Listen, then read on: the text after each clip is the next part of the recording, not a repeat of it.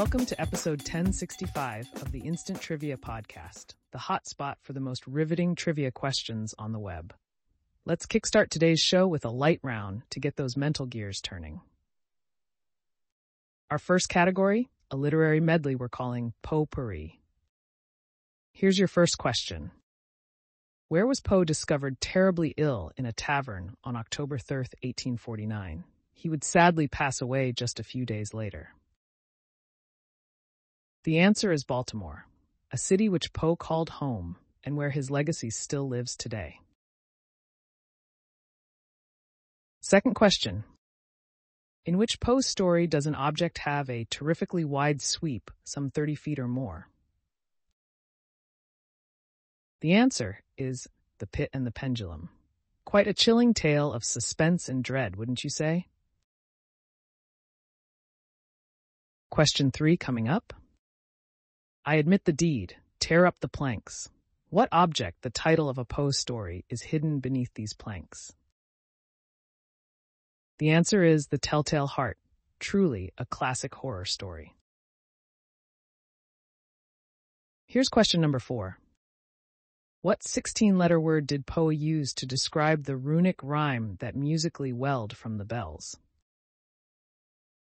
The answer is tintinnabulation. Quite a mouthful, isn't it? But it does have a beautiful ring to it. And now, the final question for this round. Twain said it's the only animal that blushes. Poe said it's the only animal that diddles. What creature are we talking about? The answer is humans, or man. A bit of a trick question, but it's always fun to keep you on your toes. Let's move to the next round. The category? Serial killers. But don't worry, we're talking about authors killing off characters in their novels. On to the first question. Mr. Kurtz, he dead. These are words found in the April 1899 issue of Blackwood's magazine, thanks to which famous author? The answer is Joseph Conrad, an iconic line from his novella Heart of Darkness. Here comes the second question. In a March 1852 serial chapter in the National Era, Harriet Beecher Stowe killed off which title character? The answer is Uncle Tom, a character who's become deeply entrenched in American cultural dialogue.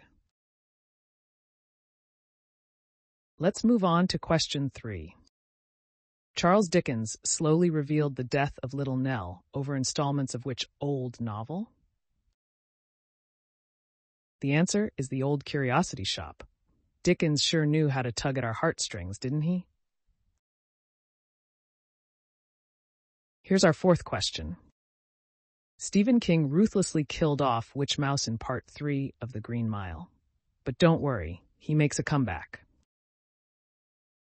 The answer is Mr. Jingles. King certainly has a knack for creating memorable characters, even if they happen to be rodents. Now, the final question for this round. In the May 1st, 1886 issue of Graphic, which author wrote a tragic ending for Lucetta and her unborn child in The Mayor of Casterbridge? The answer is Thomas Hardy, a master of the tragic novel. Let's recap. The answer was Thomas Hardy. Moving on to round 3. The category? They named a city for me in... Here's your first challenge. Which state named a city in honor of Reverend Newitt Vick in 1811? The answer is Mississippi. Interesting how these places carry historical names, isn't it? Onwards to the second question. Which state has a city named after Dr. Bartlett Durham, recognized in 1854? The answer is North Carolina. It's always fascinating to see how history shapes geography. Next up, question 3. In what state would you find a city named after Sedona Schneble, recognized in 1902? The answer is Arizona. The city of Sedona is as captivating as its namesake. Here's the fourth question. Commodore Robert F. Stockton had a city named for him in 1850. In which state? The answer is California. Another example of how individuals leave their mark on the map. And now for the final question of this round. In which state was Lieutenant Caspar, spelled with an A, Collins honored with a city name in 1888? The answer is Wyoming, a state with its own unique history. Time for round 4. The category, out at first. Don't worry, we're not talking about baseball, but words starting with out. On to question 1. What term is used to describe a loss of electrical power? The answer is an outage. Quite frustrating when those happen, don't you think?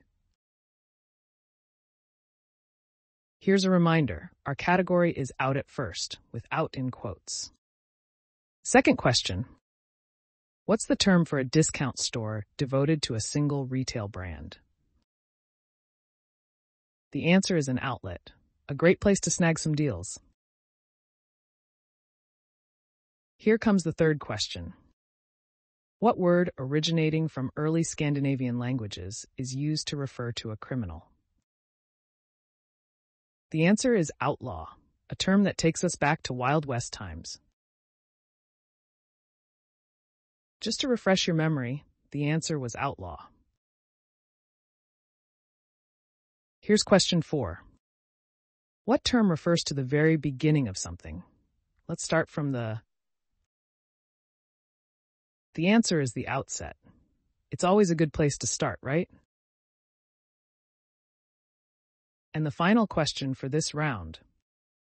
What is the term for a rock formation that projects from the ground? The answer is an outcrop, a term geologists and rock enthusiasts are quite familiar with. And finally, we've reached our last round. The category? The ship of state. We'll be sailing through some historical waters here. The first question of the final round.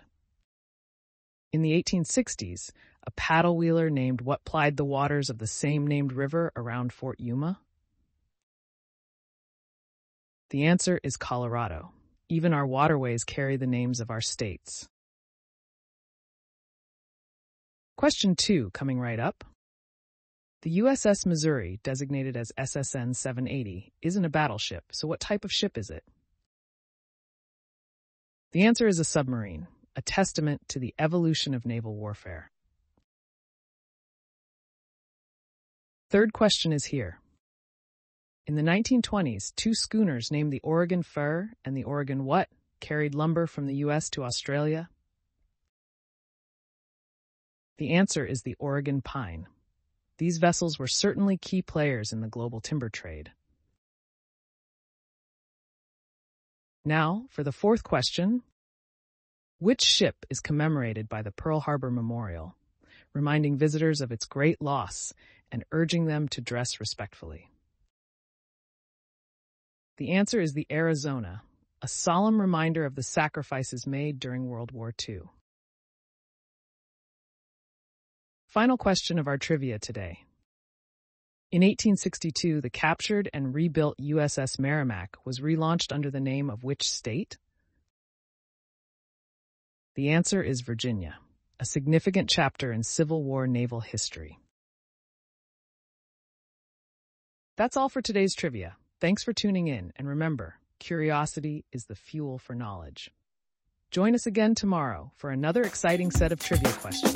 Stay curious and keep learning.